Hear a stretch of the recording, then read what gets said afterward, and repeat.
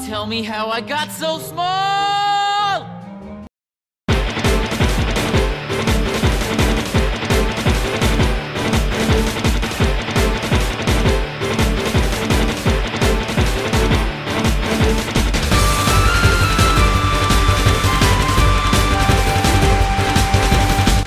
Flippity floppity, skibbity scobbity, trippity doppity, glibbity globbity, fribbity frobbity, ribbity frockety, stibbity doppity goo. Ta-da! That's our cue, folks. It's another installment of Kingdom Hearts by Heart. I'm your rat in a hat, Kevin, joined by my fat cat, Marshall. And today we're talking about Castle of Dreams. And I want you to imagine that to the SpongeBob rainbow hand motion.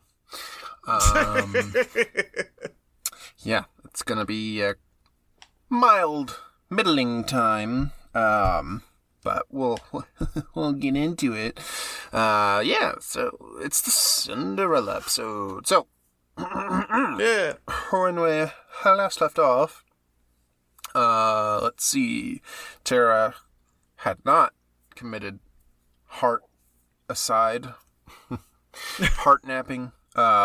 He's doing okay, and Aqua did nothing but kind of saved the day, and Ben also just kind of did nothing except beat up a bunch of poor innocent dwarves, and then I guess he escorted Snow White to the woods. But our princess journey continues in the everlasting, ambiguous land of Cinderella. I think it's France because they say chateau, but that's all I have to go off of. So, I would say indeed. Possibly. I know we I'm trying to think back to what we've watched so far, like over the course of like the entirety of the show. Because I feel like in a lot of the earlier Disney projects, they don't really it's like generic land here. They don't really talk about it too much. Yeah, exactly. Like I guess because I'm thinking recently because the new Little Mermaid trailer dropped today. Like that's specifically Atlantis, but we don't mention what the above land is. Yeah. I think the only one that comes to mind is Beauty and the Beast. Yeah. Might mention France. They say bonjour in the opening song, so I think that's a pretty big tip of the hat. But yeah, it's usually just generic princess land. But yeah, on that note, this is an interesting one because I feel like in some ways this world adapts Cinderella really well. Gotcha. But in others, I feel like it's one of the worst in the game. So yeah, it's very hot and cold, much like one Cinderella the movie.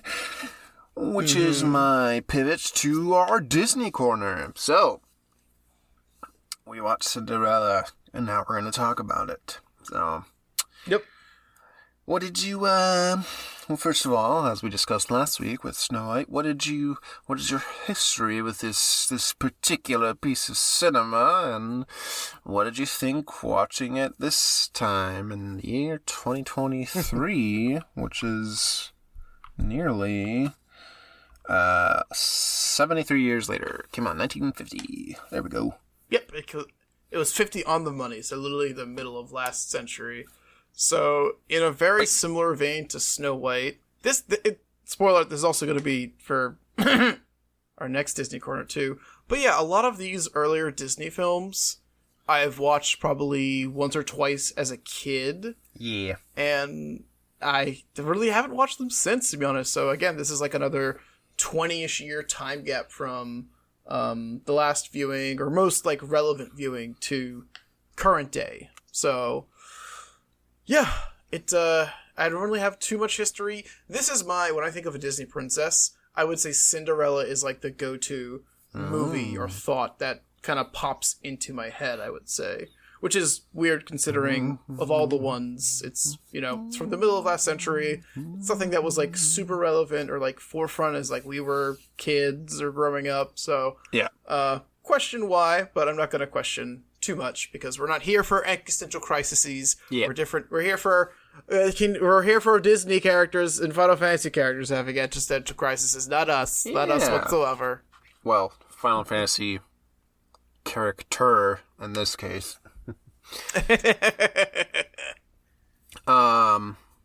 Yeah, this one was in my babysitter's VHS rotation, so I think I watched it quite a bit as a kid. And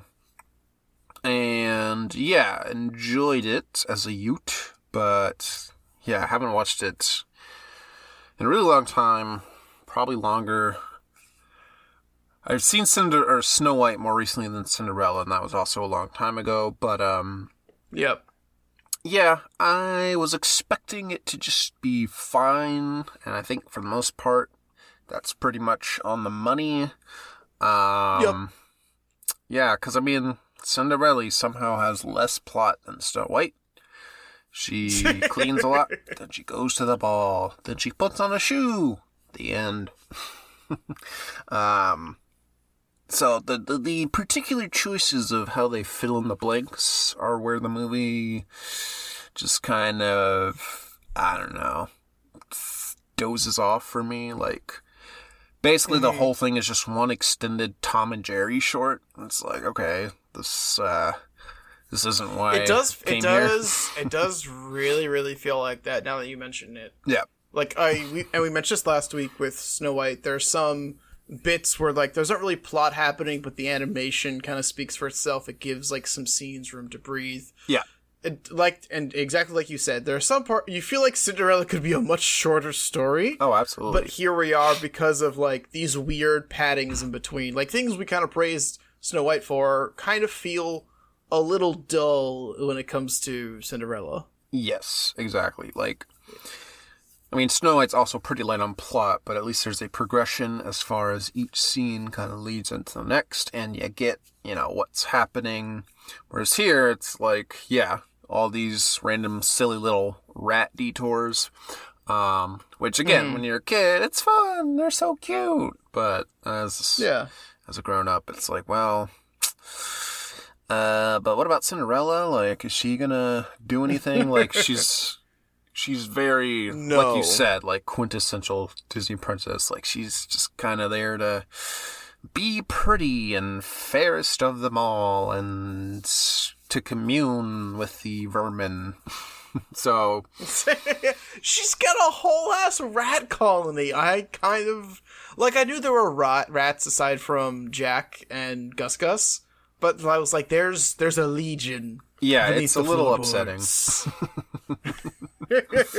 Like, I don't know. Like, I feel like either cut that out or just dive into it more. Like, why did she befriend all the rats? And how does she have this power to commune with all the animals? And, like, yeah, I don't know. I guess yeah, I mean, we'll see how the other, like, again, older Disney movies stack up against this one when it comes to, like, Disney princesses. But, like, Snow White communed with the animals, but the animals, I guess they were sentient, but they didn't speak. Whereas Jacques and Gus speak, and the other female rodents also speak. But, like, the birds are just normal birds. Yeah. So, where do we draw the line here? Yeah, it's a very Pluto-esque situation. Yeah, exactly. Yeah, so there are some standout moments. I like the part when they start making the dress with all the birdies and the ratties. Yes. I like it when pretty much everything from I mean, I guess, yeah, including the whole sequence of, making the dress, but then the sisters ripping the dress apart is a very visceral memory. Yeah. And then from there you get the fairy godmother bit, obviously, like, the core scene of this whole story. And then the ball's just kind of But then she's running away and escaping, that's very exciting. But then after that, it's kind of just meh. And then, yeah, it just kind of ends, doesn't it? So Yeah, it's got basically. it's got a decent filling, but the bread is a little too dry for my taste with this particular Disney installment. Mm-hmm.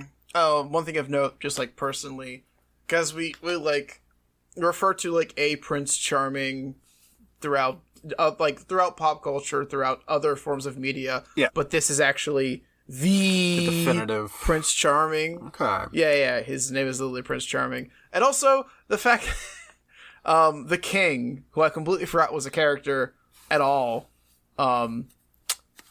His just whole demeanor. Was like a minor highlight for me.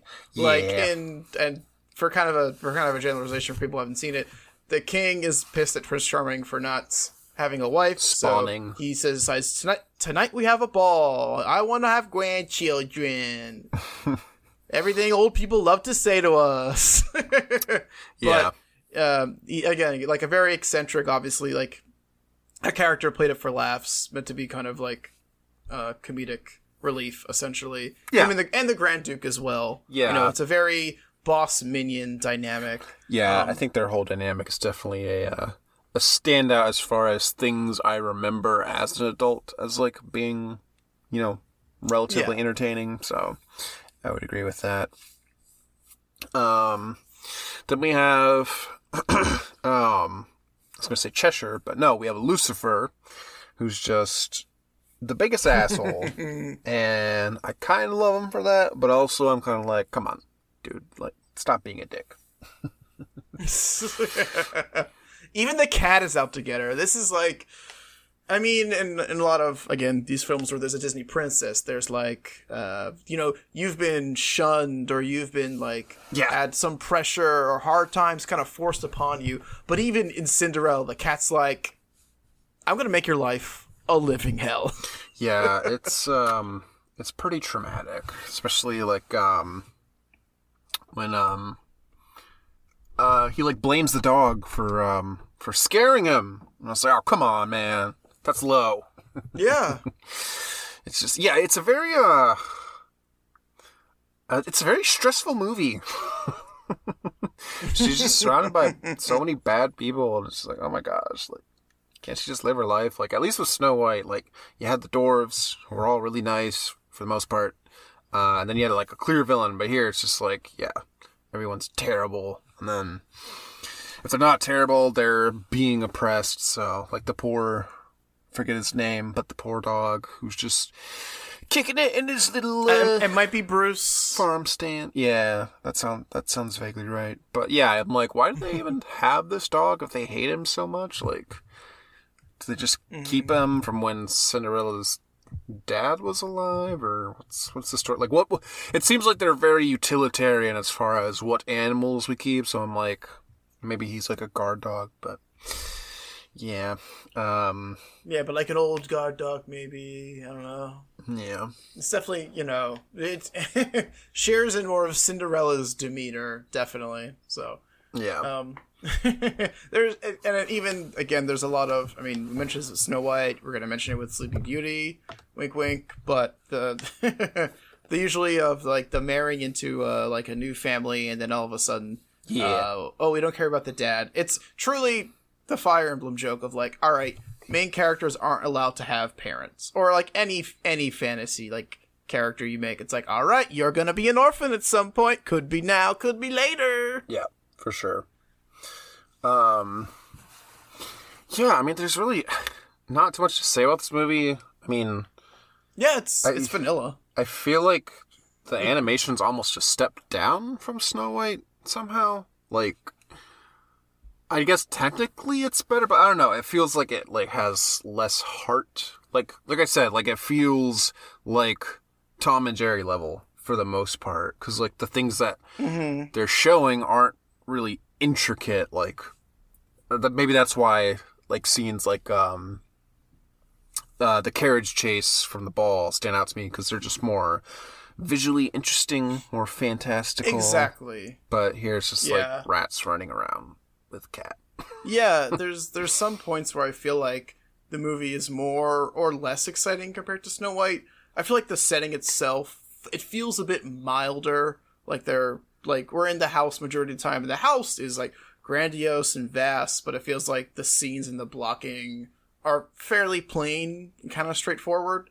It feels bad to say it's less whimsical than Snow White when we have the whole fairy godmother scene and the entirety of like Gus and Jack doing their things. So I don't know. Like you said, like it feels like there's less heart in this for some reason or another. Yeah, for sure. Like it feels like kind of like Sword in the Stone, where it was just like 3 weird little short stories tied together, but like the actual plot is just like, I mean, I guess here like it's not quite as scattered because it's really between Cinderella and then the Mousecapades, but yeah, it's just, I don't know, there's no desire for me to like really watch this one again, although I have heard that Cinderella 3, A Twist in Time, does in fact slap. So I was curious. I kind of wanted to like try to squeeze that in, but I just didn't get around to it. But maybe we'll report on that later. Lo and behold, I have the wiki for Cinderella 3, A Twist in Time up because I did want to at least make notes of Cinderella 3, A Twist in Time. What do you got for us? Yeah. So this is, I think I had the DVD collection of this, and this is probably the one I watched the most for very funny reasons. So this is towards the end. This was 2007. I'm double checking. It is, yeah, it's early 2007. This was the end of Disney doing their direct-to-video sequels and starting to focus more on producing more original content. God bless.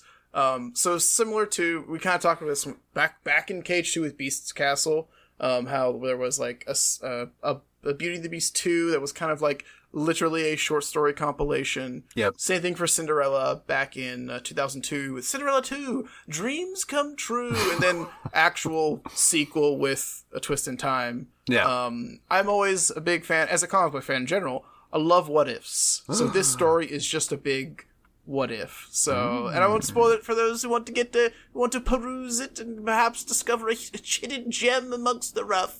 Yeah. But the concept is that Lady Tremaine gets Fairy Godmother's wand. She goes back in time. So Anastasia, who's the redheaded stepsister, gets she makes the glass slipper fit her and then destroys Cinderella's spare glass slipper. She rewrites history. The confirmation.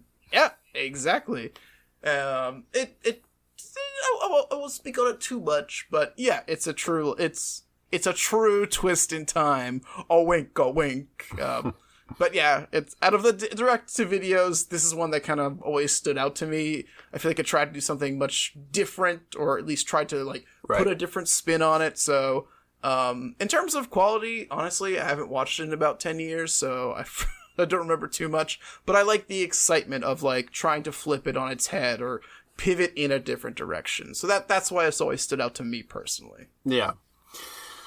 Yeah, I think it's most famous for the clip of the prince like winking at the camera and then just yeeting himself out of like a 10-story window. Yes. So, yeah, I've heard it's actually quite silly in that regard. So, yeah, maybe I'll pop it on one of these days when I feel like I got nothing better to do. But, yeah. As for the OG, yeah, it's just kind of there. It's fine. But I will say, the entire Nightingale scene just unlocked a core memory within me. Oh. So that was a joy to revisit. Starting with the stepsisters horribly off-key singing and the gag of like the flute like bobbing up and down her throat. Yeah. But yeah, the cutaway to Cinderella when she's scrubbing the floor and those bubbles just sprout away, and then we're just mesmerized by the reflective magic of surface tension, and you see the little Cinderellas within the bubbles, and the colors are all technicolor goodness. It's just I just want to go to sleep just thinking about it. It's just the ultimate cozy Disney vibe of like, look at all the pretty colors. Coupled with the music. Back to a simpler time. Yeah, no, it was, that was the other, like, standout moment that I've remembered all these years, besides, like, the King's shenanigans, like that, Okay. like I was saying earlier, like, the animation for the most part is just kind of meh, but, like, a scene like that is where it's like, oh, okay, now this feels like, you know, a Disney movie again, because they're doing something really fun and creative and visual that, like, you wouldn't get in any other medium. So yeah, like I said, it's got its moments, but for the most part, just okay. So with that being said, let's talk about the video game adaptation. So in the land of Castle of Dreams, we first visit it as Ventus. So let's start with his chapter. And boy, do we kick things off with a bang. So, I guess you just gotta kind of fill in the blanks as far as how these characters / when they actually land in the worlds and why they land in the spots that they do.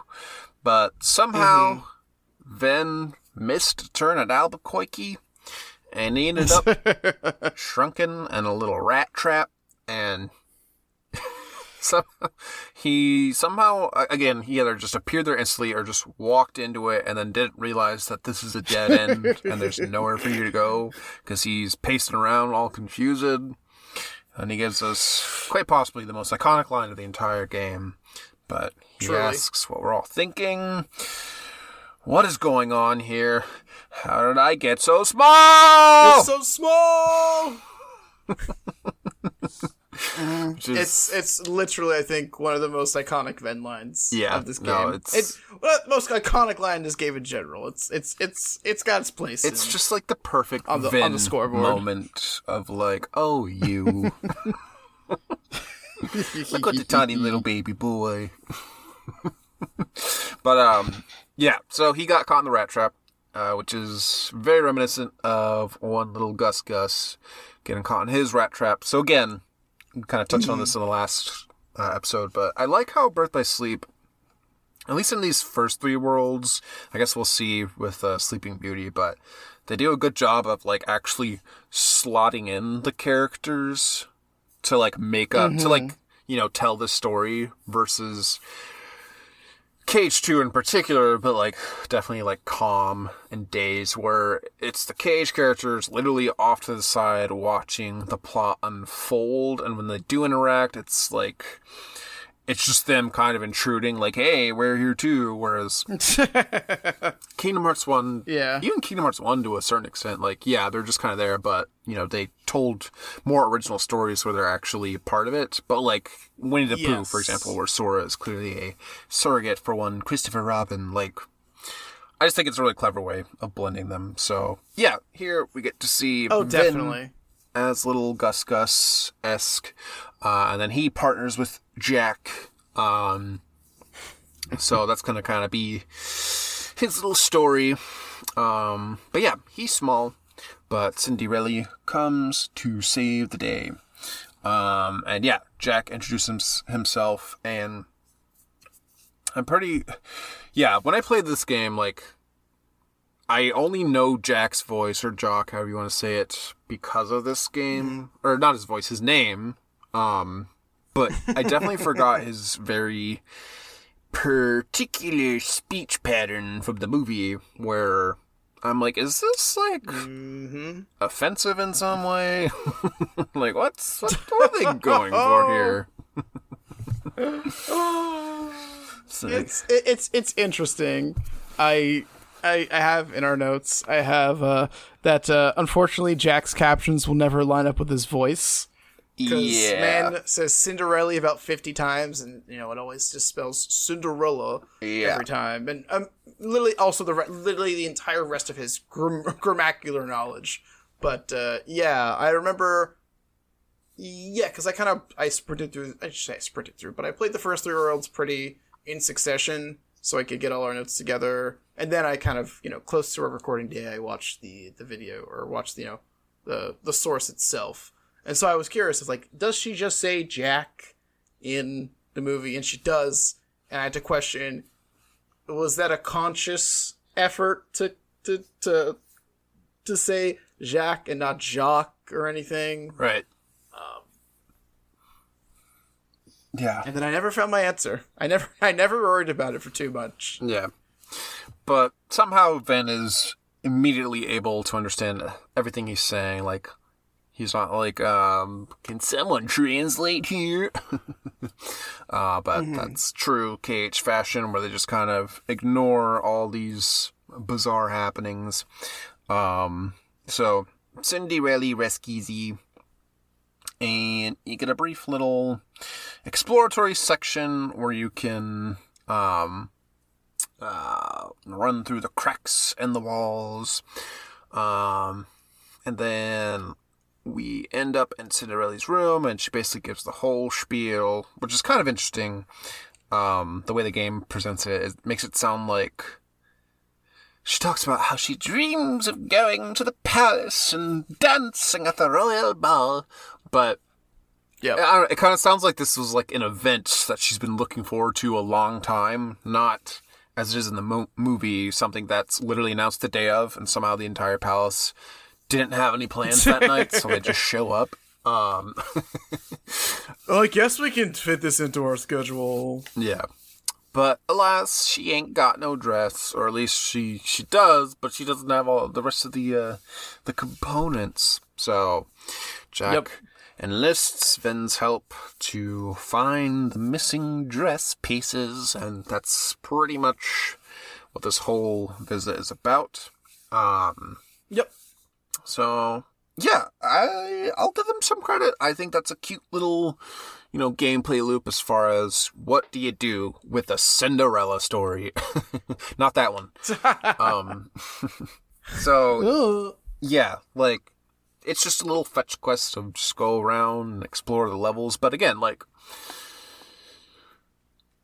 you don't get that a lot in Kingdom Hearts. Usually it's just go from point A to point B and you're done. So like here, like, there's some branching paths and you gotta do some platforming and whatnot. So yeah, really harkens back to those good old KH1 level designs. So I appreciate it. Yeah, I really like it. These first 3 worlds, majority of the time, they're incredibly straightforward. So Snow White going into the castle, kind of, it feels a bit more interesting. I guess the dungeon, per se, the waterway, feels unique. Here, it's, betwixt the walls. I think they're just Mouse Hole 1 and 2 are technically the area names. But everything else is fairly straightforward, fairly generic. Yep. So getting these bits and pieces where it's not just a straight line, and you have to do a little bit of platforming, there's twists and curves, and forks in the road, decisions to be made. It's just more engaging than, I would like to go in that direction, and it's a big open field. Yep. So, they're very much welcome here. Yeah, definitely. And, like, I think I've mentioned this before, but, like, I am a complete sucker for any sort of shrinking action. So, like toy boxing, Kingdom Hearts 3, or at least the Andy's room segment where things are actually in proportion to you. Yes. I'm trying to think of some other examples of like shrinky games. There was this. I have seen your collection of Honey, I Shrunk the Kids. You have it on every form of media. It's a little creepy, but I respect it. There's a game called Ooblets that came out last year, where it's like a Pikmin like platformer. Yeah, where you shrinky dink and you gotta explore the house. Bugdom, for PC, where you are a little bug exploring a big world. So yeah, I love that when they like play with perspective. So this, at least Vin's segment, I should say, like this whole world just does a lot for me, because yeah, it's just a really clever way to make all things considered, a pretty boring world actually interesting. Because, yeah, like, if you were just normal sized, which we'll get to with Terra and Aqua, Yep. it's just house. So... Is house and then big house. Yeah. Those two, that's it. Pretty much. So yeah, like going through like the little mouse holes in the walls and like getting to the top of the wardrobe and like seeing like the room and like the perspective, like it's just a good time. So like when I think back to Birds by Sleep, like I usually think of this world in particular as far as like this is like the game at its best as far as like it's just fun to explore the world and go around and like even Definitely. I don't know, like going through it multiple times, like the mouse hole, like, you know, going up and down, like it doesn't like get old as fast, because I don't know, it just feels a little more interesting as far as, you know, there's some verticality to it, but like, I don't know. I guess I just like being cozy and holed up in tight spaces. That's why I podcast in my closet. I was about to say. No, I feel that way. Some of the other segments, I feel like, especially for the first 3 worlds of BBS, there's a lot of stop, start, stop, start. So like, yeah, exactly. I think of Snow White. I think of Ven's first world of, outside the mines are kind of interesting. Inside the mines are a little interesting. But it's go into the mines, see a cutscene, do a mini game, get kicked out. Yep. The game is like got this weird like pacing to it. Right. So you're just allowed to kind of explore the wardrobe area and the mouse holes verbatim, find the items, go back to the Cinderella's room. So it's very much uninterrupted exploration. The game just says, all right, no more stopping you, although, you know, Terra and Aqua fall victim to that later in this world, but as Ven, you're kind of allowed to just do whatever the hell you want and look wherever the hell you want. There's plenty of nooks and crannies and whatnot, so it feels much better. Yeah, exactly. Like, I think that's why, I don't know, it stands out to me, because, yeah, you're just kind of let loose to explore at your leisure. You can go as fast or as slow as you want, so if you want to do some grinding, you can do some grinding. If you want to hunt for some treasure, you can hunt for some treasure. Like, there's, like, exactly some interesting branching paths the higher you get up in, like, the mouse hole area. Like, there's that one that's, like, on the rafter where, if you have, fire dash, you can kind of cheese it, and then you can get the treasure chest, and that feels really satisfying to pull off. So, yes. yeah, it's just a very well thought out level, I have to say. So, yeah. Definitely. Not to get too ahead of ourselves, but yeah, I would probably list this one pretty high as far as world rankings. Yeah. And even, even cutesy stuff like, you know, it introduces the ball of yarn for you to, you know, roll around on, like, just little tiny bits of environment interactivity just makes it feel more alive. So, you mentioned Toy Box from 3, and I recall the same, like, in Andy's room, you can climb on top of the ball and run around on it, as much as Ven can do here to get to certain heights and whatnot. Yep, for sure. So, yeah, make your way around the house, picking up the ingredients. Very reminiscent of, getting the evidence in Alice in Wonderland, on KH1. But yeah, here you have to get them all. And then when you do, well, let's go through them real quick. So you got a pink fabric, which is just hanging out on the floor. Then there's a white lace, which you can get on the couch. You got some white sash by climbing up on the boxes in the middle of the room. And then the white button and pink thread are kind of off the beaten path, because you got to go to the mouse hole to stick out. Come out in little hidey holes to get higher up, although... Again, if you have fire dash, you can kind of cheese it and get to one from the other. I think if you don't do that, there's like another path for you to like take, but it's much easier to just yeet yourself over. So again, just kind of nice having some of those, you know, shortcuts, I guess you could say, for like outsmarting the game.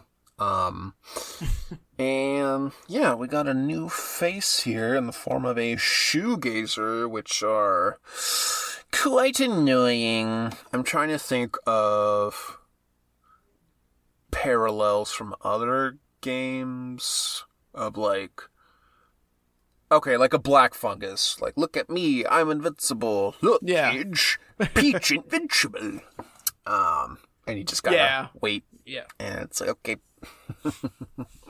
Yeah, they're most of the time they're cute little buds, but then they have their for those who haven't played, they're literally just like bugs in a shoe, so they're a little unversed. They'll hide in the shoe for a bit, and so they're invincible. So it's, again, Black Fungus is, I think, the best comparison of you're not allowed to have fun right now. Luckily, the Shoegazer probably is invincible for like 2 to 3 seconds, so it'll stop your combo, or you won't get hurt by your command at the very least. But you're not going to sit there kind of bash your head against the wall being like, when are you going to be hurtable again? Yeah. Yeah, totally. I think some commands can break through their shield. Like, I think Surges and, like, maybe Fire Dash. But, again, it's, like, just kind of it's, like, all over the board. So, like, when your command doesn't, oh my god, there's nothing more, like, I don't know, like those videos on YouTube of, like, messing things up at, like, the last minute. I can't think of an example, like dropping your bread, your toast, butter side down on the floor, like, things that are just so, like, personally attacking, just inner cringe, I guess you could say. So here, the example in the game is, like, wasting a command on these little Shoegazers and then just, like, getting the basic deflect animation, like if you just use any normal attack, just, like, the way it just feels so debilitating and hopeless, and it's just, like, so anticlimactic. I was trying to pull off my big, crazy anime move, but this tiny shoe said no, so guess I'll wait here for it to recharge. Yeah, it's, I think they're more fun to fight in, I guess a minor note here that we passed over, but after doing the first world, you do unlock the Mirage Arena, which we'll cover much later in the season, but I've done a little bit of Mirage Arena at this point, and I think they're luckily later in the game, there are better Shoegazer encounters. Right now, I feel like it's like 2 to 3 Shoegazers and some other kind of the basic enemies.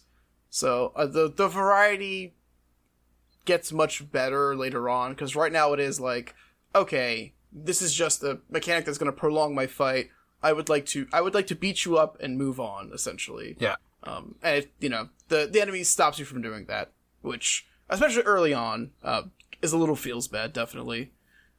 Yeah, for sure. So, yeah, let's see. Once we get everything, there's one final item, a pearl, which, we need we need Jacques to point out for us, but yeah, it's guarded by Lucifer, because we couldn't have just gotten it while we were getting all the other items. We needed this for the, dramatic boss fight. Yep.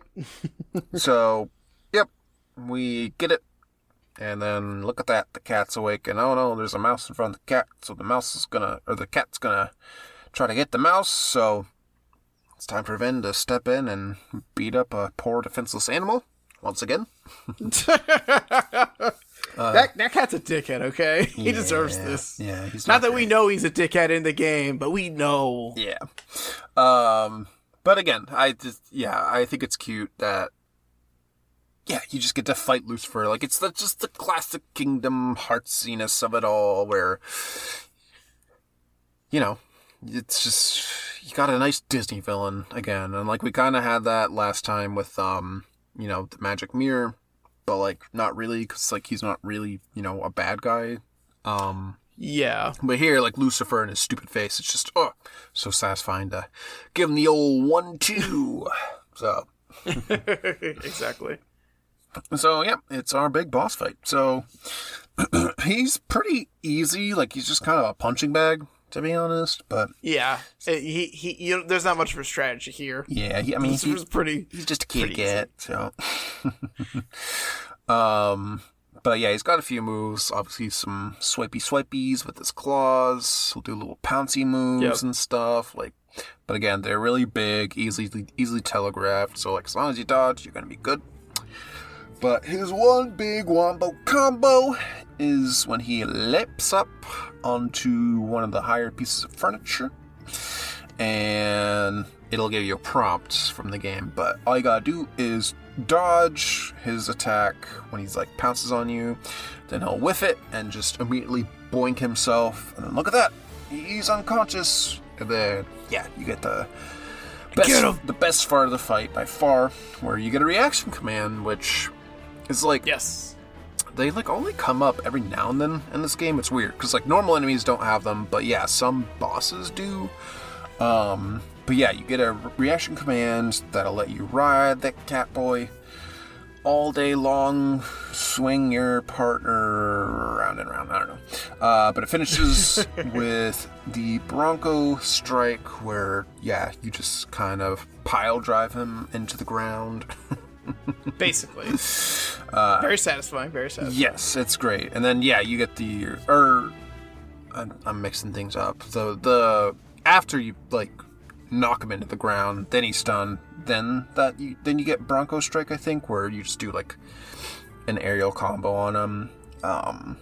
Yes. Which I remember very distinctly from the trailers. That's one of the gameplay moments of Ven doing that combo on poor Lucifer and thinking, this looks awesome. But that's pretty much it. Yeah, he's got big boxes, or I should say, he's a big hurt box himself, but he has a lot of ending lag and not a lot of recovery, so he's a fairly easy boss. There's no legitimate strategy. There's some bosses, even early on, that are much more infuriating that we'll talk about relatively soon. But yeah, he's kind of easy peasy. I guess we didn't mention it going into this, but this is Ven's level 2 world, so this is actually preceding Dwarf Woodlands, actually. So yeah, it's very incredibly straightforward. I roasted the hell out of him using shot lock. He did one of those for sure jump on the furniture deals. Yeah, and I have definitely. Flaming Salvo, which is one of my favorite shot locks. And I was like, I have range actually, and I just unleashed everything. And he's the only target in the room too. So one shot lock on Proud, I think I did a full quarter of its health because he has I think 2 health bars. So I was like, this. Yeah. It just shreds through him. I think I got off 2 shot locks, honestly, and just this is just a complete joke. Turns out cats don't like being set on fire. So, we beat him. Then we get the Diamond Dust command style, which is the Ice command style. Yay! I like this one. I don't know. I feel like the Ice and Firestorm command styles are pretty similar. They just kind of spice up your attacks a little, and then they got a big chungy-wungy finisher, but I don't know. I'm a sucker for any sort of ice magic, so I do enjoy seeing this one. And I feel like this one's finisher is easier to pull off, because it's first of all, it freezes the enemies, and then it's just a round AoE around you, so it's really easy to hit them, versus Firestorm as the fan motion in front of you, so a little more situational. Yes. So yeah. But yeah, no, definitely. This one is definitely, I was gonna say fan favorite. I'm a fan, and it is one of my favorites, so technically I'm not wrong. Yeah. But yeah, it's one that's usually in my repertoire, because I usually also pack some sort of Blizzard magic, so no, it's a good one to have, definitely. Yeah, for sure. So, with that being said, it's time to wrap up our story. We deliver the pearl, and look at that. Cinderella can go to the ball, or at least that's what she thinks. No. And then, you get a really cute little scene with Jack and Ven talking on the windowsill about dreams. And, I mean, I don't know.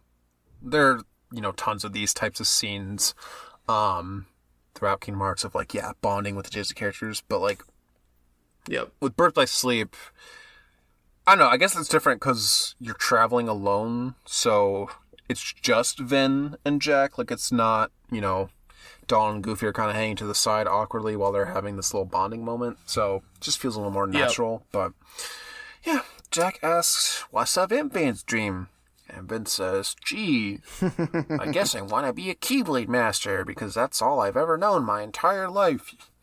And it's really weird. We get screenshots of a flashback with Terra holding a big wooden keyboard, and you hear his little voice line, like, "Being a Keyblade Master is all I've ever dreamed about." And, like, I think it comes up again, but they still don't show it off in full. Like, for some reason, they're very, like, edgy with this scene. Like, I don't know why they don't just show it. It's weird. Yeah, it's one that's only shown via screenshots. And I guess I'm curious if that's a limitation, like a memory limitation detail, or just like we'll stick an image here, we'll call it a flashback. I think they're, like, trying to build suspense, but it's like, why? Like, it would be so much better to, like, see the full scene right now and understand, oh, yeah, like, that is why Vin has a stream. Like, it's not like it's, like, this huge plot revelation. Like, yeah, he trained with Terra and Aqua, and they all want to be Keyblade Masters. Like, we get it, so just show us the little character moment, but whatevs. Yeah, it's meant to be a very simple, and at least in my eyes, very simple. Here's Ven. He doesn't. I should say he doesn't. I mean, he's meant to be the Sora of this trio. Yeah. So he's very much.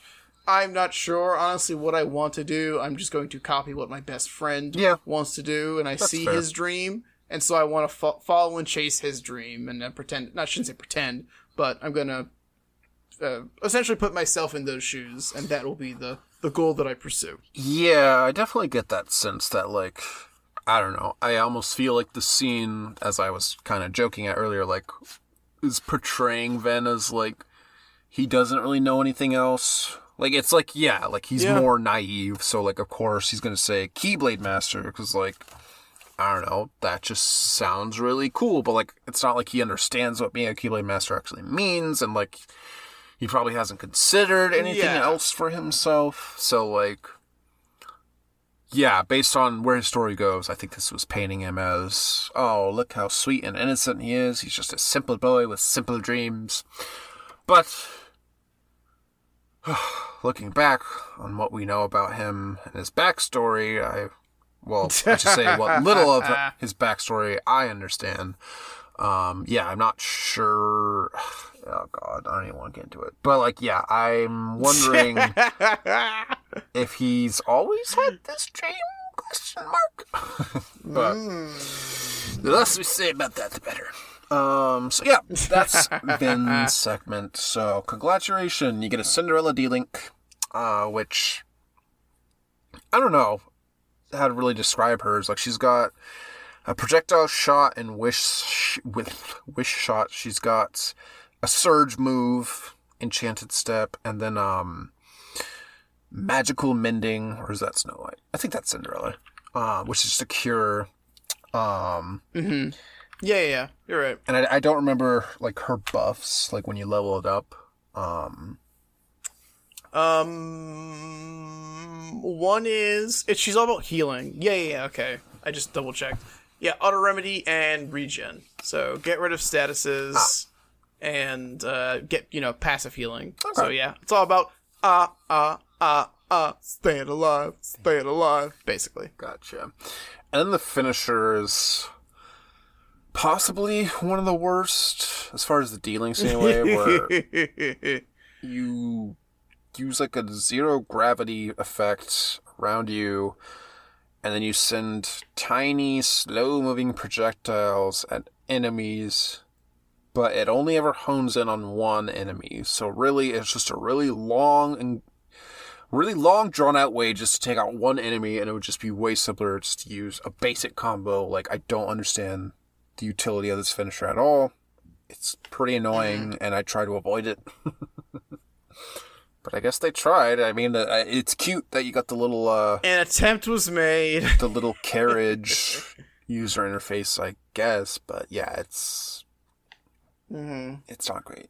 So, I don't use this one too much. Yeah, once you max it out, it feels much better. But yeah, it's it's not one of the greatest ones to be completely and truly honest. It feels like we're talking about the shoegaze earlier. It feels like you're prolonging the fight even more because of exactly. like you mentioned how slow the projectile of kind of comes out. Exactly. We also get a brand new Keyblade, One Stroke of Midnight, which honestly, it's one of the better looking Keyblades in this whole game. So take that for what you will. But I don't know. It's okay. Like, what would you do with the Snow White Keyblade? So it's just basically looks like a castle. Or Cinderella Keyblade. Yeah. Stroke of Midnight Keyblade, not Stroke of Midnight Cinderella fan fiction story. Oh no. Yeah, it's I'm thinking of the rest of the BBS Keyblades. We've kind of harked on some of them, but yeah, this one, in terms of design, I don't hate it. I think it's got a fairly solid design. It's Castle of Dreams, and it basically really, really embodies that world. So yeah. And it's cute how like the handles kind of mimic the carriage. That's nice. And then the teeth. Well, I guess the teeth are supposed to mimic like the hands of a clock, but there's only 8 of them, so it looks more like a snowflake. So that's kind of weird. But again, an attempt was made.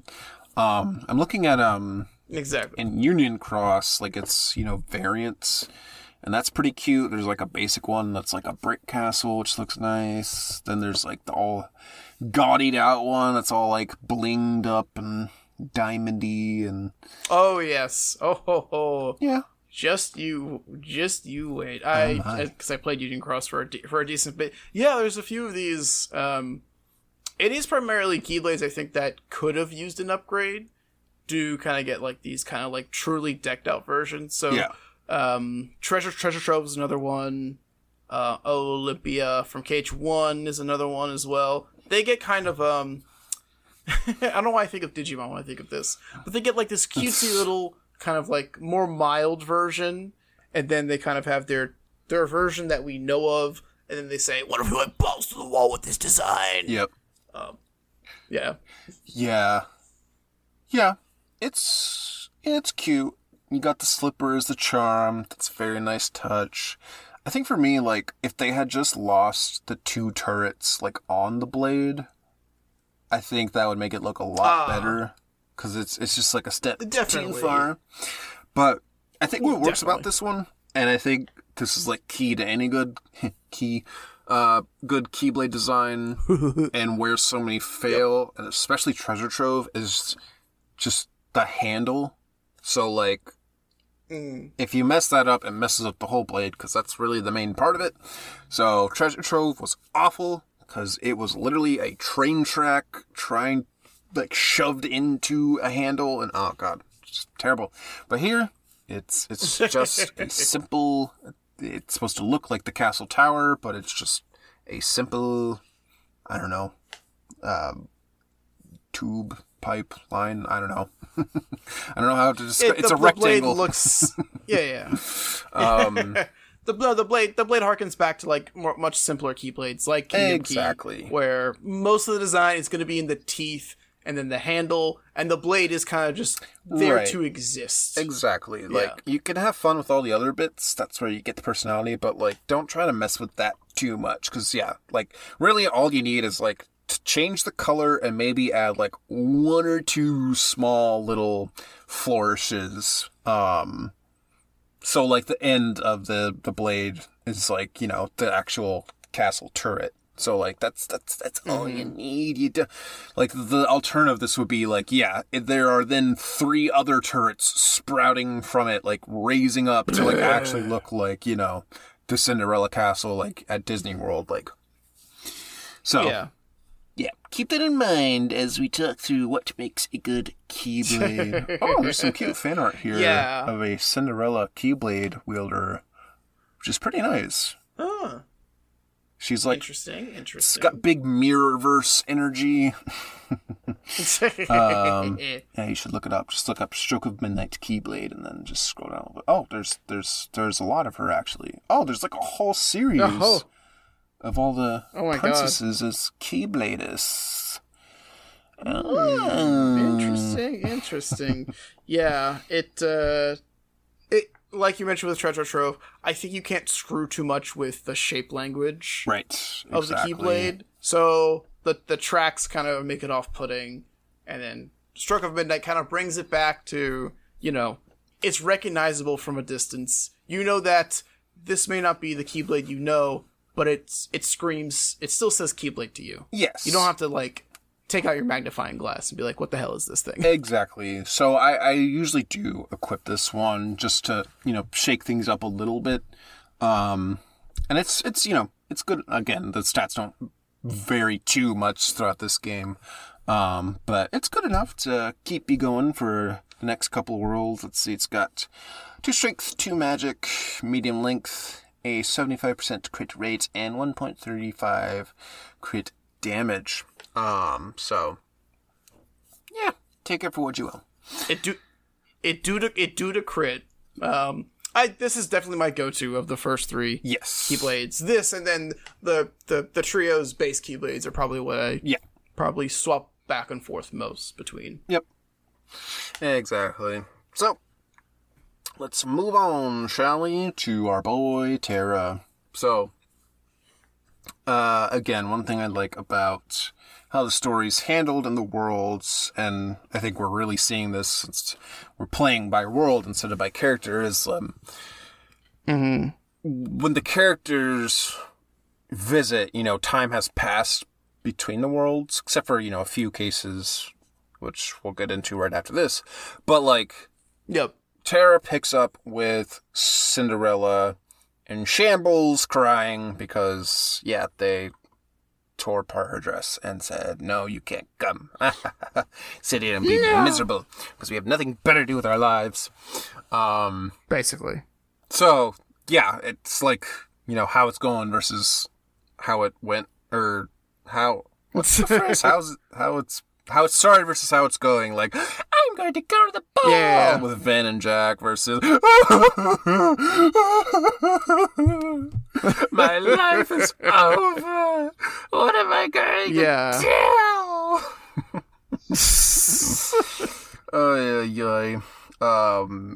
Yeah, I just think it's funny. Like, girl, it's just a ball. Like, I know it's sad, but I don't know. I think it's funny because so Terra walks up to her awkwardly, and then he just gives her this completely unsolicited speech about the strength of heart will get you through even the hardest of times. And it's like, do I know you?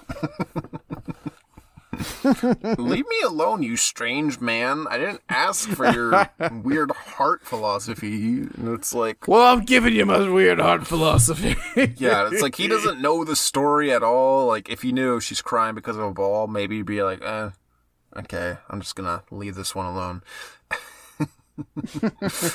I will say that they let Cinderella out of the house once every 5 years, and this is her one chance to actually do something, and they're like, you're not allowed to have fun. Yeah, I know. She's crying because her life is terrible, but it's just funny, like, out of context, especially with, oh, incredibly. A Kingdom Hearts character just then walking up to her and being like, what's wrong? It's me, Parachute Pants McGee. Hello, ma'am. Here's some life advice you didn't ask for. Well, okay, so, like, it's weird to me. What makes the scene, like, more awkward is the particular track that plays.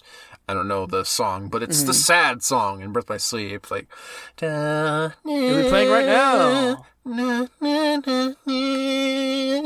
Yes. And then, which this is kind of clever, but because she's so sad and crying, it attracts the negative emotions of the unversed. So we get a quick little battle sequence. But that song keeps playing while you're fighting them, and it's just so, like, low-key and slow and unexciting, and it's just, again, makes it really awkward. Like, you're just fighting a bunch of mobs, but why are they playing this, like, super dramatic, depressing music? So, kind of an awkward start for our boy, but here we are. Did you get the name of that piece, which I'm sure we'll be playing right now? Maybe not. Who knows? I don't remember the title track, but it'll definitely be playing here during the episode. Yeah. Wow, how we would be complete monsters if we did not do that. Yeah. But the day saved because the fairy godmother appears, and then she does her little dollar store bibbity bobbity boo sequence. Yeah. Because they do the pumpkin, which I'll give them credit for, and it turns into the carriage. But yeah, there's no first of all, there's no other miceys but Jack, and there's no horse or dog. So yeah, she doesn't actually create any of the carriage men or anything, which again makes sense. Like, why would you make a whole new character model just for that one bit? But yeah, Cinderella gets in the carriage and then she drives away. But then, so yeah, here's where this world just starts to dip into the low. So she leaves and says thank you, and then Tara just kind of hangs on awkwardly, and the fairy godmother, asks, "Do you believe in dreams, my dear?" And he's like, "I do, but you have to do something to make it happen." She's like, "Well, Cinderella is doing something, you see. Why don't you?" Or like she talks about it's important to have faith, my dear lad. Yes. And he says, "Go look at Cinderella dance, and then you'll finally understand." So it's like, whereas Vin was go get the dress ingredients. That makes sense gameplay-wise. For Tara, it's go watch Cinderella dance so you can understand the importance of dreams, even though he already does know that. It's like, okay, this is a stretch. Like, they... Yeah. It's... It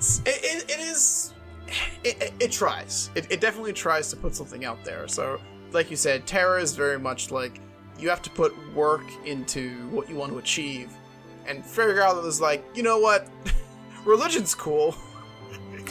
Yeah. But yeah, you should, you have to really, like, kind of aspire for it. So kind of, yes, like, ambition and drive versus, like, sort of, I would say, like, strength and belief is essentially, two very similar but different ways to get to kind of your goal, essentially. And so Tara's kind of, he's on one side and she says, well, if you've got nothing else to do with your goddamn life, why don't you go check out Cinderella and see, why don't you go crash the royal ball? Yes. I don't know, like, it would have made more sense if it was like, why don't you follow her to make sure she stays safe? Or like, hey, well, maybe even have a sequence where, like, the carriage is being chased by a giant unversed, a la one Kingdom Hearts Dream Drop Distance sequence. But no, instead he just kind of awkwardly follows after her, which again is silly that, like, he just walks the route that she took the carriage. Like, he's just awkwardly like, I'm coming, I'll be right there, I'm right behind you. And then it's especially awkward when you realize, and this is just a Kingdom Hearts quirk, but we don't get to see it, but we will in a little bit when we're Aqua. The other side of this room is the chateau. Then there's, this is the forest, although it's really just a weird clearing. And then immediately the next room over is the castle. So it's like, okay, you needed the entire carriage ride just for that? Like, girl, who's right in your backyard? You should have taken public transportation. Yeah, seriously. But yeah, we get there, and it's a pretty big room, so you can just kind of explore and, take out Unversed as you see fit. I definitely popped off the Maleficent D-Link a few times here and there, which is, it's pretty good. It's got some zero gravity magic. It's got Dark Fire up, which is really awesome. Some blackouts. Yes. And then, the finisher's pretty good because you, like, get to aim a little dragon's breath projectile, which is very satisfying. So that was fun. But I mean, it's really just a big square. Like, it's not quite as intricate as Ven's level, but it's something, I guess. But otherwise, you can just go forward, and then you'll meet Cinderella. Yep. And then, yeah, you get a quick escort mission, I say in air quotes, because it's really easy to just take out all the mobs, and then she'll just move on. Yeah. Like, it might as well have just been a standard fight, because there's no real escorting mechanic. Like, I guess you could do the block and then restore thing, but, like, I don't think I did that once, because you can run ahead and take out the enemies on the path. So, if you take them out, they don't respawn. So, like, she's in no danger if you go ahead. So, it's just kind of like, yes. Okay, I would have done this anyway, but sure, give me this weird escort, even though there's no real danger. So, Yeah, it's similar to, I mean, we did the Snow White one literally last time. Right. That, but much less interesting. It's literally, it reminds me of escorting Minnie in Disney Castle in Cage 2, where it's his hallway. Right. And that's it. Yeah, but at least there, I say at least, I mean, it's not like it's great, but, they're much more, like, the Shadow Swarm, like, you can eventually take them all out, but, like, there's a lot of them, versus here, It's, like, 4 or 5 of them at a time that you just take out and then move on. But, I mean, I guess I'd rather have that than, her, like, taking 1,000 hits immediately and then dying, so. No! But again, it just feels like they're just coming up with content on the fly, like, now do this, but really it's like, well, this is kind of pointless, but okay. That feels pretty true, to be honest. So yeah, it fills the void.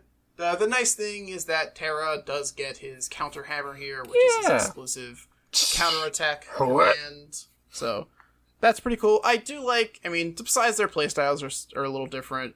You know, the trio do get their unique commands. So it's a nice little touch, and I think it, makes their playstyles that much more separate. Last time, I forget if we covered it or not, but, like, Ven gets, in Dwarf Wardens, actually gets payback raid, so, it's a counter-strike raid, which is cool. Aqua gets one, but it's a surge, like the barrier surge that we kind of talked about that's in Cinderella's D-Link. Yep. So, it makes the characters stand out more, and much more, and more distinct. So, yeah. It's appreciated. For sure. So yeah, you get into the castle, and then you can just kind of beeline it to the quote unquote plot, where she's dancing with the man of her dreams, and then the only other guests are the stepmother and stepsisters. Who is she? Who is that girl? Something about her seems familiar, but I've never seen her before in my life. But they don't like it. I can tell you that much. And then Terra can also sense there's some darkness afoot. But yeah, we get like a weird little, dancing scene to try to replicate the movie. But Heartless, the Unversed decide to crash the party, so Terra decides she's going to intervene.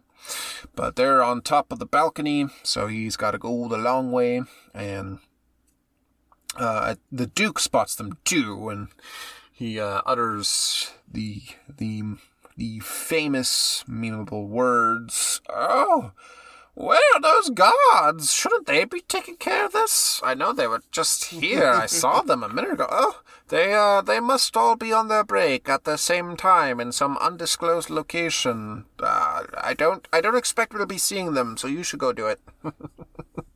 They're there though. Trust me, we have them. Yeah. They took their invisibility potions. But yeah. No, it's a wonderful moment. There's another one coming up shortly after yes. that. Also take notice of. But for now, there are. I forget yes, he says go down the stairs and then like down that hallway, which only Terra can go down, I think, or at least he can only go down during the story. Right. I haven't gone back to check to see. Yeah, I haven't Ven and either. Aqua can. Ven definitely not. I don't think Aqua, Ven can actually. I don't remember. Ven not, because he's totally small. I feel like she does, but I mean, like, where else would she go in this world? I don't know. Yeah, she does get to go to the chateau, and we're about to talk about Aqua incredibly shortly. But yeah, I remember going there during my Aqua playtime, and it says well, she says like during the story, yeah, but I don't remember if after the fact you can go back. But I mean, it's just a hallway, so there's really not much reason to. Exactly. So you go through there, and then you come out in like a random save room for some reason. I mean, I guess you need at least 2, so why not? But then you go onto the balcony, and we meet our boss of Terra's campaign, the Symphony Master, and he's got a really nice entrance where he like does his little drumline routine.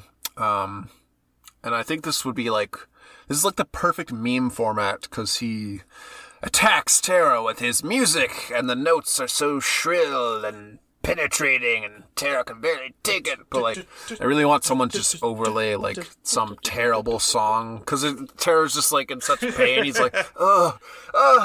But like, then just imagine over it something like, wherever the cowboy's gone. Oh my god, I hate you. No, I hate it already. Stop. Make it stop. Make it stop. It has to die. We have to kill it. God. This is just Mario Bandstand, but in the boss fight version. Pretty much. I think he uses all the exact same instruments. So he's got a conductor, yes, he obviously. Does. A baton, I should say. He's got drums. He's got a violin, and a little trumpet. So he's 4 for 4, baby. Yep. So yeah, he's fine. It's a cute boss. I like the design. I think the room is too big. I think that's a problem. Because you can just kind of avoid all of his attacks. But, like each instrument has its own little effect. Usually it's some sort of AoE attack.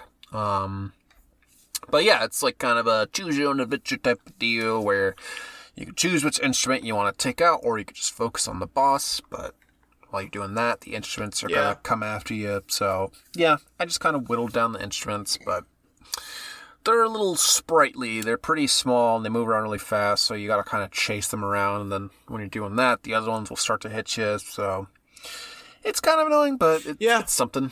It's different. Yeah, it harkens back to guard armor. Yeah, but exactly. With more sporadic limbs, basically. Right. Like, guard armor is a lot of, you can attack the body, some of your swipes will kind of connect with the limbs, but you can also target them separately. Here, you want to, or I shouldn't say you want to, but you want to target the instruments separately. If you go straight for the Symphony Master, you're not going to get much additional damage off.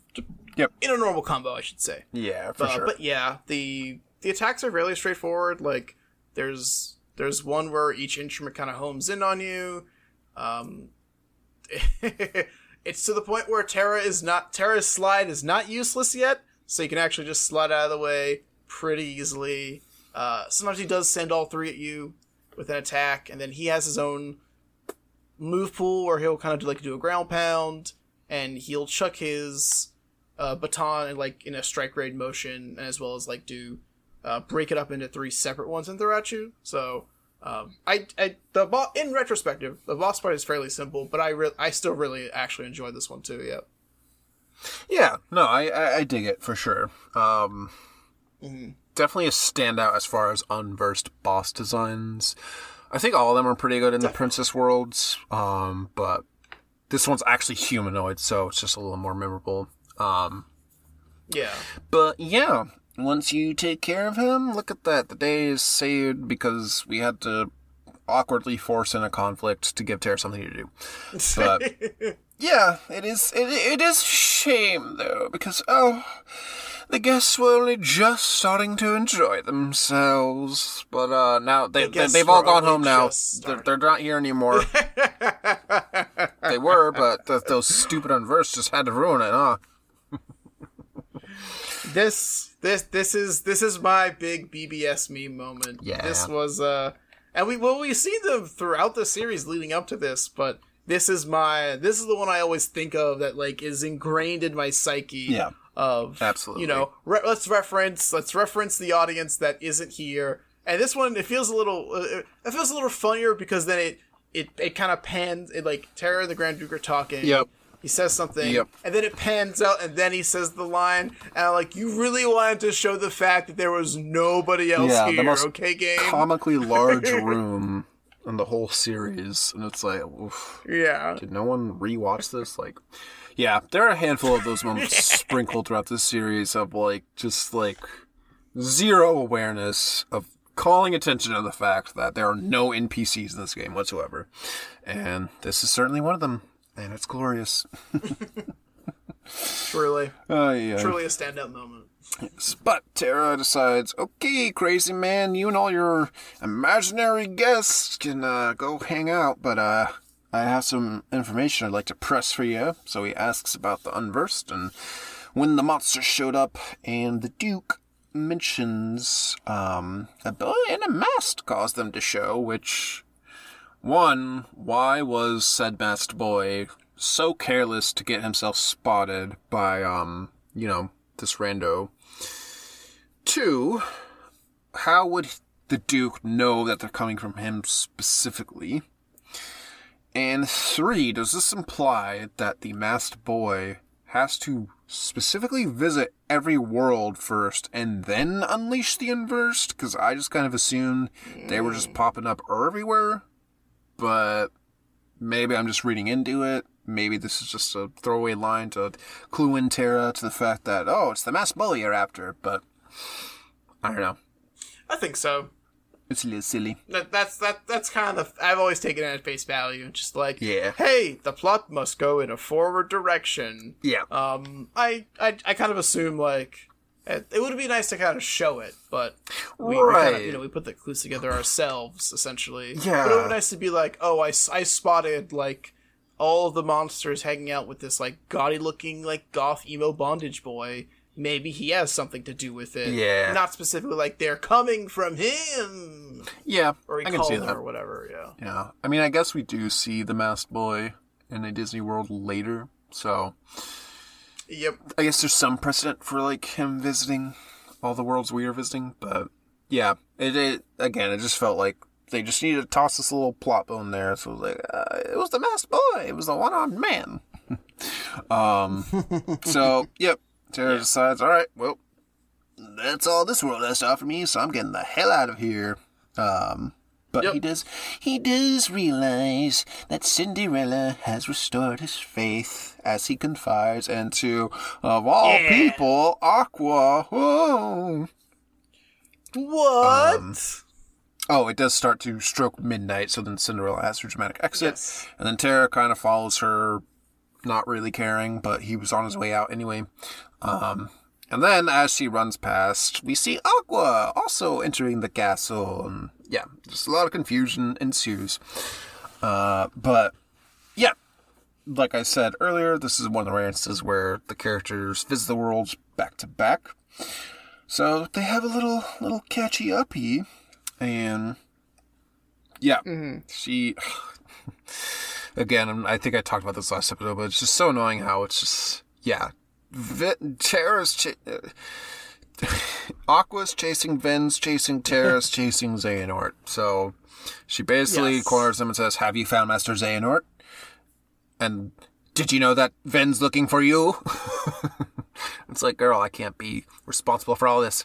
But, yeah, I love how, like, so this is Aqua's first world, but I love how, one, she just immediately finds Tara, even though, like, you're looking for Ven. So, like, how hard are you looking, really, if you can completely by accident find the wrong guy? But, she finds Tara, and then she's like, have you found any word or clue on Master Xehanort? It's like, girl, he just left. What are you expecting?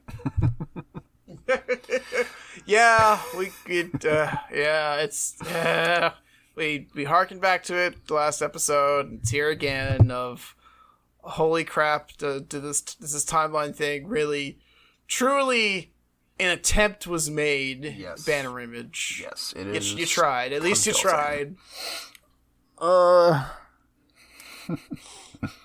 But yeah, it's because it's also very funny because, and we'll talk about Enchanted Dominion next time, but that's Terra's World 1. Yes. That's kind of meant to be, it's the start of the easy campaigns. Terra gets a lot of, like, lore dump and a lot of, like, exploration in that world, and then it really switches to Aqua. So it's just, again, it's dramatic being like, hey, like, we have a lot of stuff to talk about. And he was like, girl, I saw you, like, an hour ago. Right. Nothing's changed, Yeah, really? like, I have except no updates for you. Some stuff we'll cover next episode. Yeah, like, because he references Xehanort's looking for pure hearts. Yep. And they already alluded to the Princesses of Heart, or like earlier in the prologue, I guess. Yeah. But yeah, it's just like, yeah, I kind of know what's going on, maybe, but not really. Yeah, it's like, they have no new information, but like, the way the scene plays out, it's like, suddenly their motivations are different now, where, like, yeah, Aqua tells him, Ven's looking for you, like, do you know why? And then he's like, well, actually, he did say something to me right before he left, which he said, like, what did he say? He was just like, let me come with you, or I want to help, and Terra! Like, I don't think he gets to even say anything. He just screams at Terra as he runs down the stairs. He starts to say something, then Terra's like, nope. Shh, my sweet little baby boy. He doesn't actually get to say it. Yeah. So Terra's, I mean, it's the pot. I shouldn't say the pot calling the kettle black. It's the characters calling out their own faults. I'm like, crap. Maybe I should have let him open his mouth for 2 seconds to figure out what he wanted. Yeah. Before I left on my sabbatical. Yeah, but like, what did you think he wanted? Like, it's really not that hard to figure out. He didn't want you to leave. Like, it's just dumb to me that now he's like, oh, maybe I should have, maybe I should go find Ben. Or, like, doesn't she tell Aqua to go find Ben? Maybe I'm jumping ahead to another scene. But, like, it's just... Eric is, like, when she leaves, but says, doesn't Terra have, like, Ven a conflict with her where he's like, just go find Ven? I don't know. Maybe I'm mixing up my Kingdom Hearts is... No, not... Okay. Yeah, not right now. Yeah, I think what I'm thinking of is, like, Sora... I don't know, like Riku telling Sora to go find Kairi or vice versa. I don't know, but... Something like that, yeah. Yeah, because, he mentions the Xehanort thing. Aqua, says to Ven's, like, what you literally just covered. And he says, like Aqua says, like, I'll stay behind and gather more clues, because Terra says he's leaving. Yep. And he motions, like, hey, go talk to the prince, he's in the ballroom. He might have some answers and some hints for you, basically. And then, he talks about how Cinderella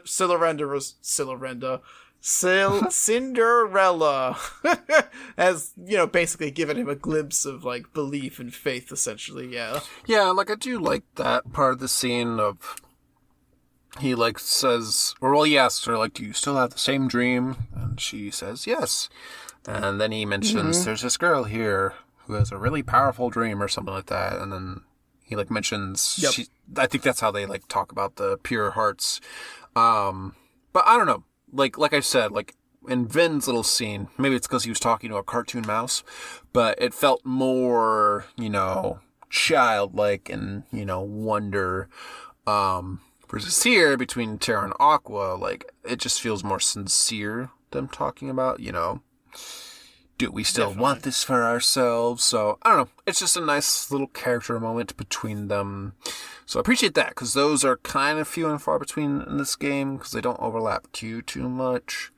So I do like that they, have this scene of, like, the two of them overlapping, and I think we'll get one of those in the next world as well. But yeah, it's just the game trying to force something to happen where there really isn't anything. Like, even the fact that he's telling her, like, or she says, okay, I'll stay behind and find more clues. Like, why? Like, if there's really any more clues to find, like, surely Terra would have stayed as well. Like, you got what you needed here. Like, Ven's not here. You found Terra. Like, there's really nothing. Because, like, Terra has he just, dispatched a giant unversed. Like, there's really not much else to do here, except for the fact that Aqua needs something to do. So it's like, yeah, I'll find the clues. I don't know. Yeah, it's in the grand scheme of things, questionable decision making. Yeah. These from these godded up teenagers. Yeah. But yeah, let's just shimmy on into Aqua, because it's the same exact scene plays out for her. yeah. So yeah, it's a little noteworthy. When I was playing through Aqua, Terra's version is like very straightforward. Like, is framed, and despite the the comments that we've just made, is a scene that plays out. When Terra in Aqua's version, it's not like a complete one-for-one beat. There's only one kind of key difference. When Terra's walking away and starts talking to Aqua about like talking to the prince, Terra's shot from like the mouth down to kind of be more sinister. Oh. And I appreciate the approach, but this is like Aqua World 1. Right. Terra hasn't really gone through much. It's like, Terra's obviously the evil one. And I guess we are playing kind of weird, but I guess the traditional way would be to play through Terra, play through Ven, play through Aqua. But right now, it kind of feels very out of place. Like, you could also Terra's going to be the evil one, right? Right. You could start as Aqua, though, and then, like, the first time you see him, it's like, oh, he's being all shady. Like, it would have made more sense if, like, her first world was Enchanted Dominion. I don't know. I understand it's like a very difficult writing challenge trying to piece all these together. But, like, for Terra, his order is Enchanted Dominion, which I guess he, does some shady stuff there. We'll talk about next week. But he does Enchanted Dominion, then I don't remember what he does next. What's his canonical order? It's here. It's here. It's Castle of Dreams, yeah. Okay, then it's like, okay, he didn't, like, like, it's acting like, oh, he's got all this baggage from his journey now. And it's like, well, not really, but okay. I went to go see Aurora, like, I used the bathroom on the way back, and now I'm here, I'm leaving the ball. It's been about the span of an afternoon. Yeah, exactly. So, whatever. We are in Aqualand now.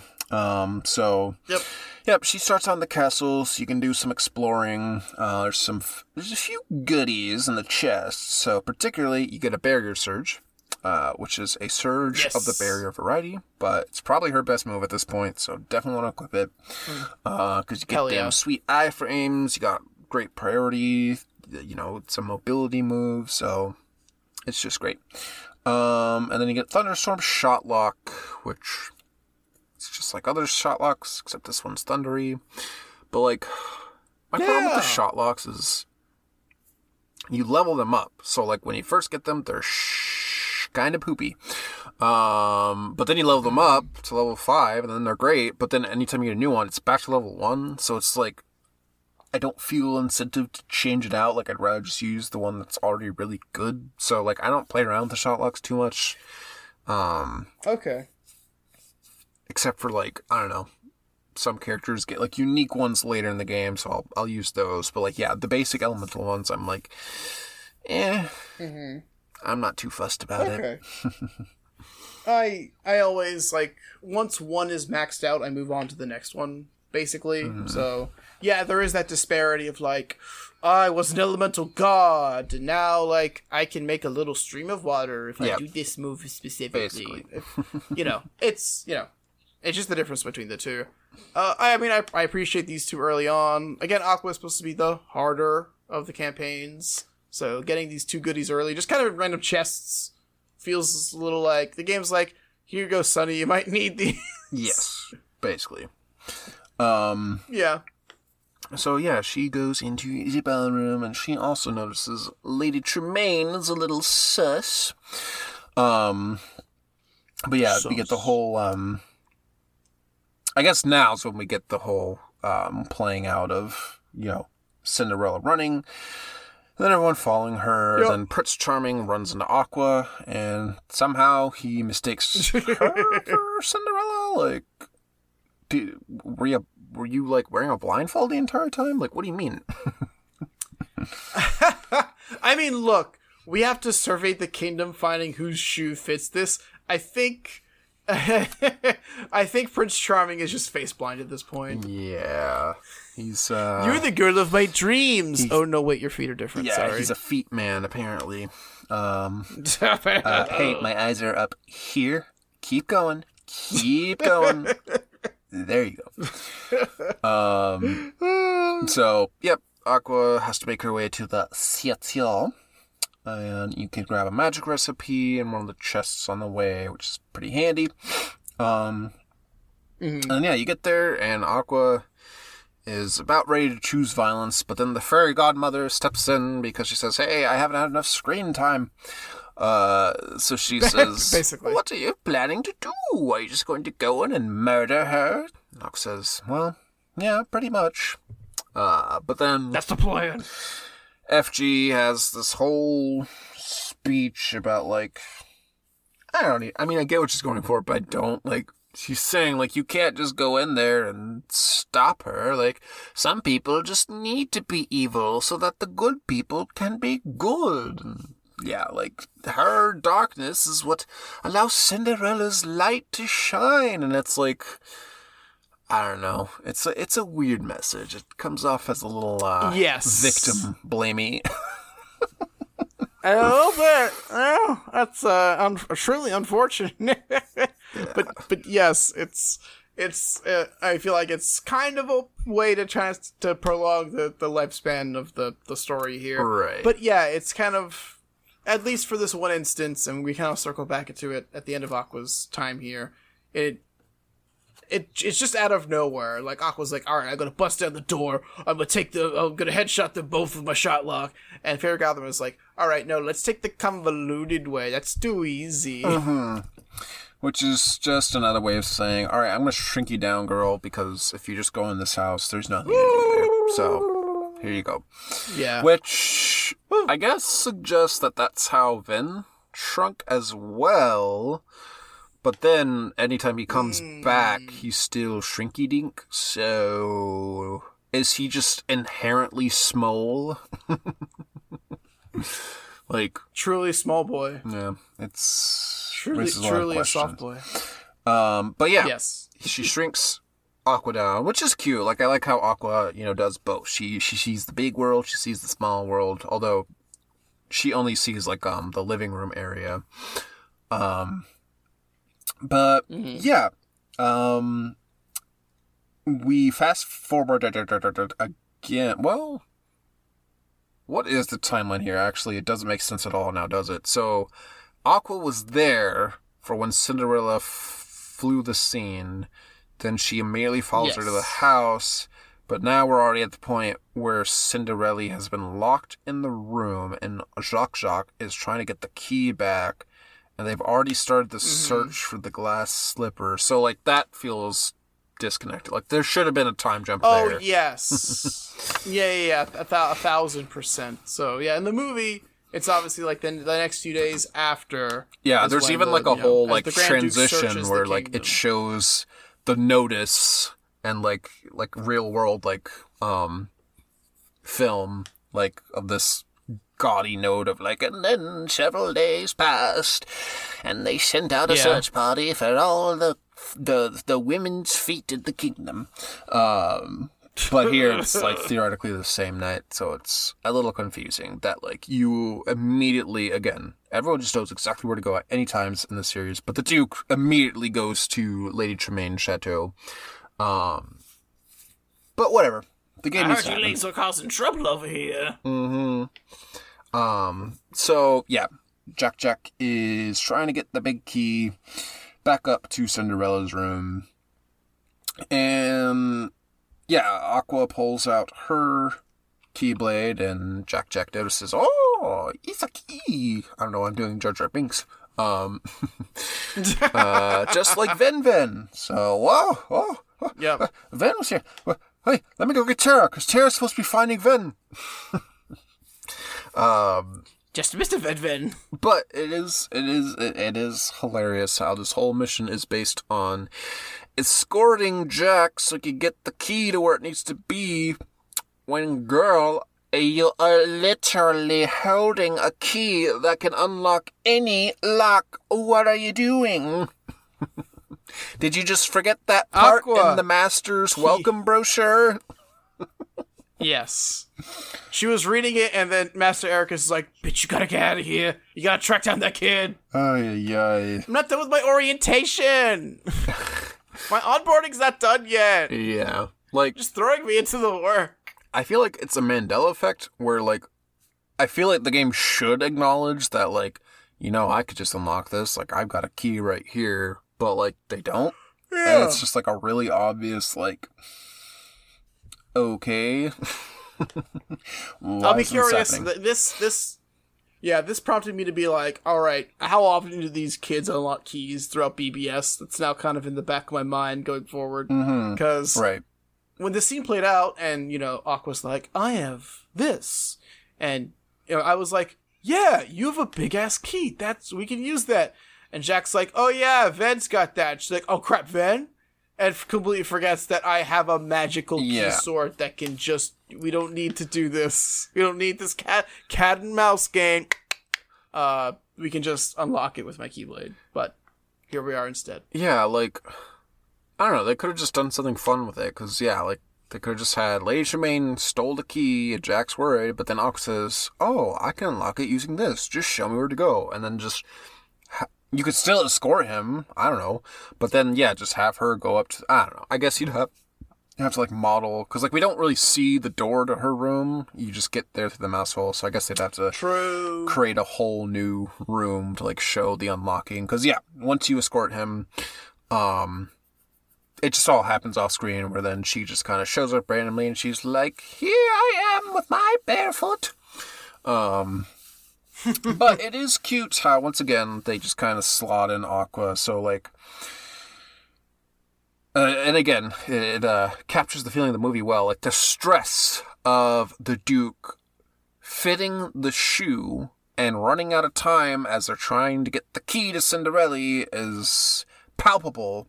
And you definitely get that here, because Aqua's getting nervous. She's like, Jack, where are you? Come on. And then there's a really cute moment where then she grows big.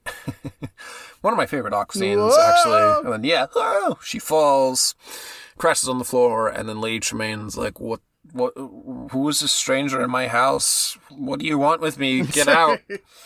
Home invasion! Yeah. And then Aqua has a really cute line where she asks, oh, well, maybe I could try the slipper. I am a damsel in the kingdom.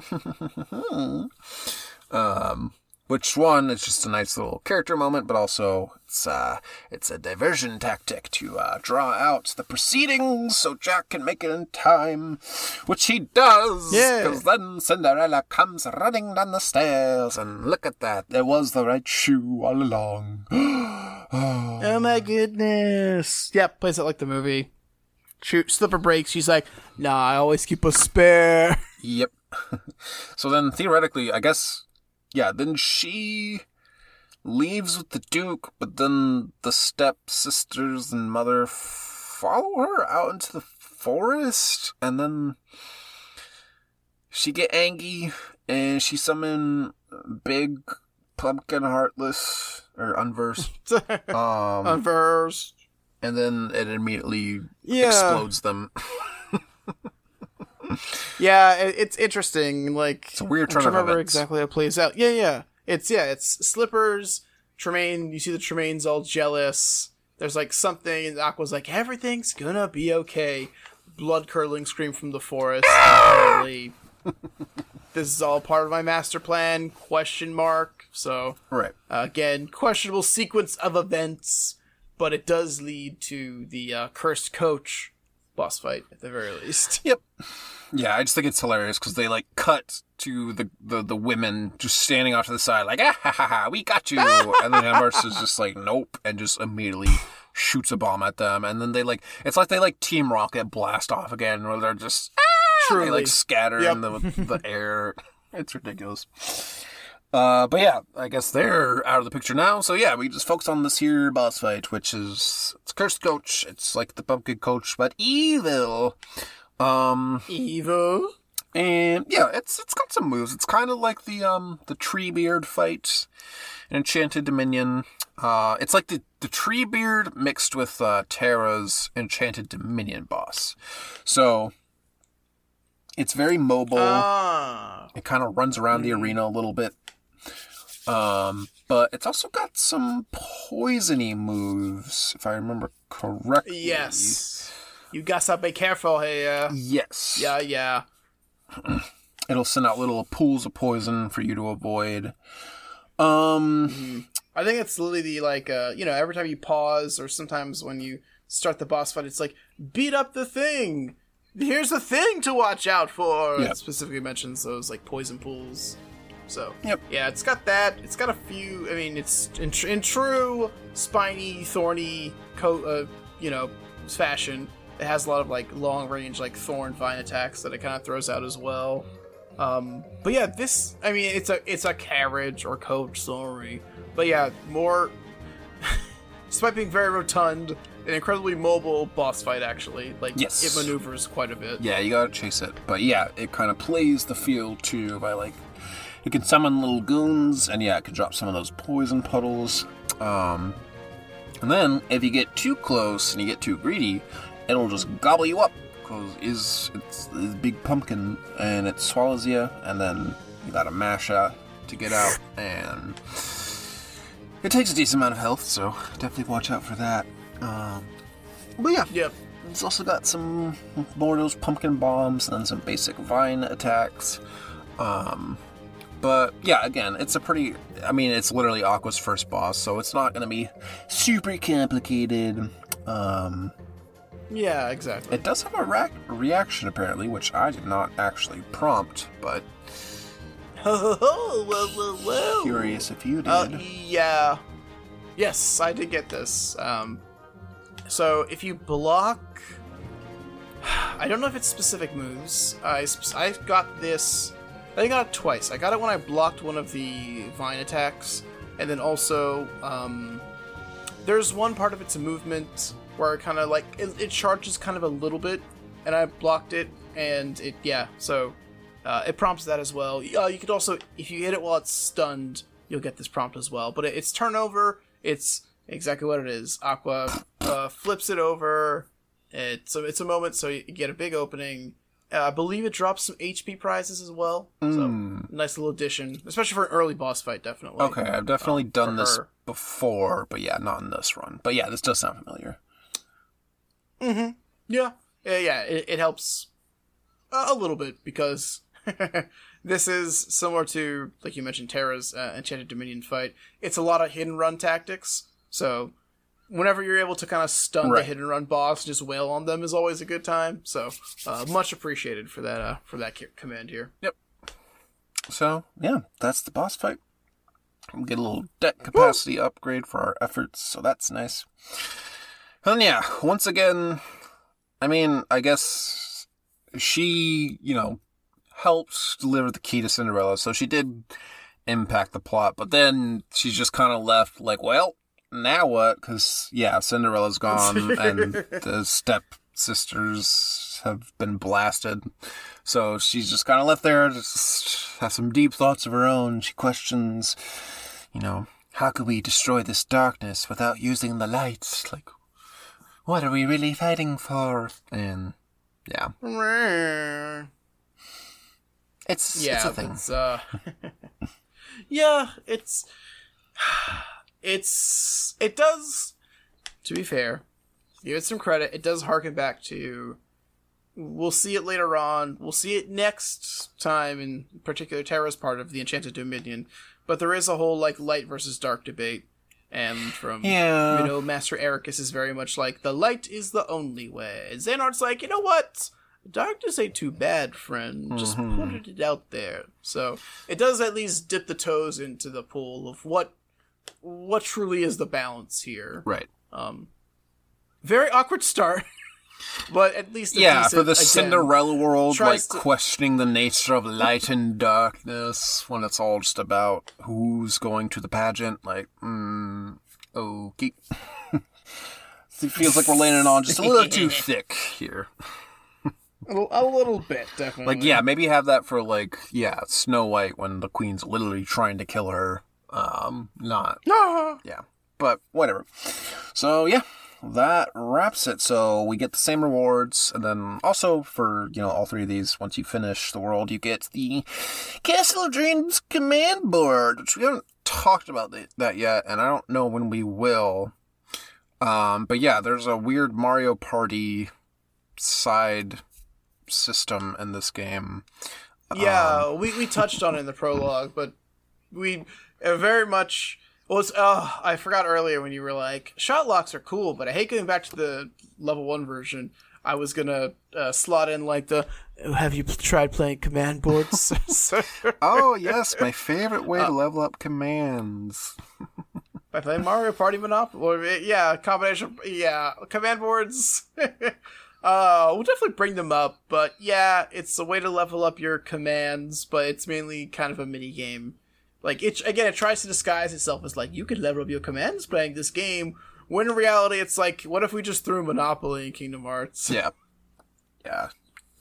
Again, it's cute that it's there, I guess, but yeah, I'm not particularly interested. And the same goes for another world we've unlocked, but have not gotten to yet, but it's the Mirage Arena. Hooray!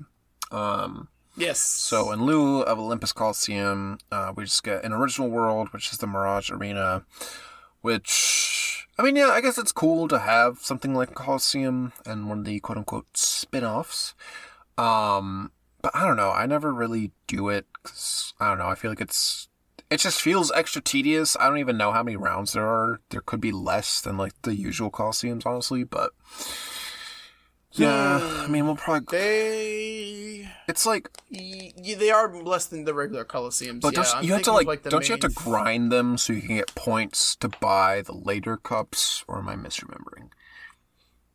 I don't remember exactly, so I think we'll have to take a trip and see. Yeah, I played the first cup as, I think, Ven after Dwarf Woodlands and realized how in over my head I was and said, I'll come back later. Yeah, exactly. It's don't even bother at this point. Yeah, they're all, it's very much like a, put a pin in it, come back.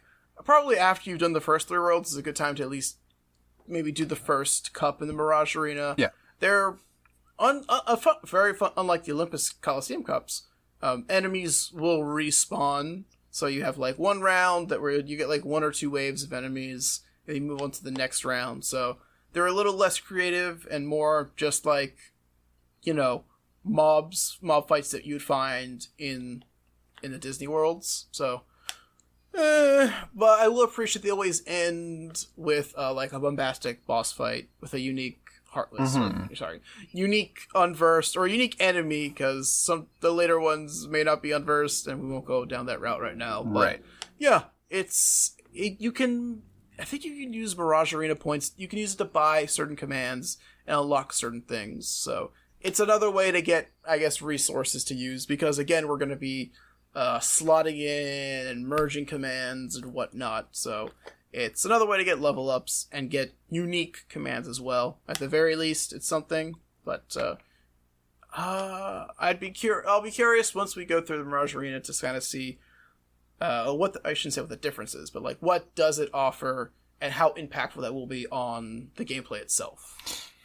Yeah, maybe we'll have to set aside an episode for later in the game to cover that in the command board a little more in depth. But yeah, for now, that does it for Castle of Dreams. So, next week, in next episode, is the only one that's left, which is Enchanted Dominion. So, we shall be talking about Sleeping Beauty at the top of the hour.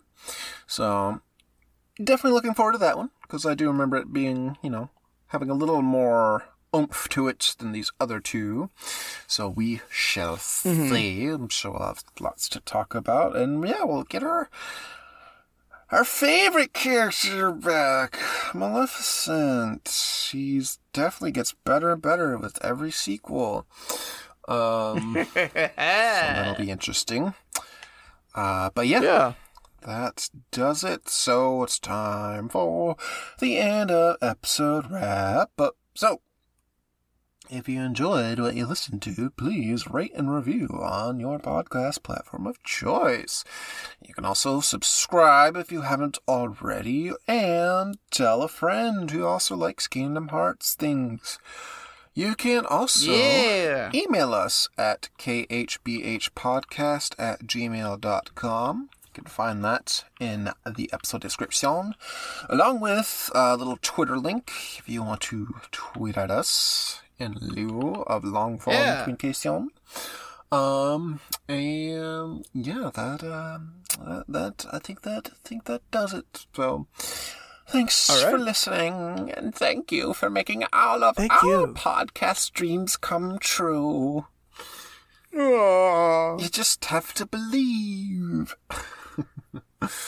But yep, we'll see you next week for the prolonged nap in Enchanted Dominion. So get your little sleepy cap ready and your little candlestick on the plate with the handle. And your spinning wheel thing.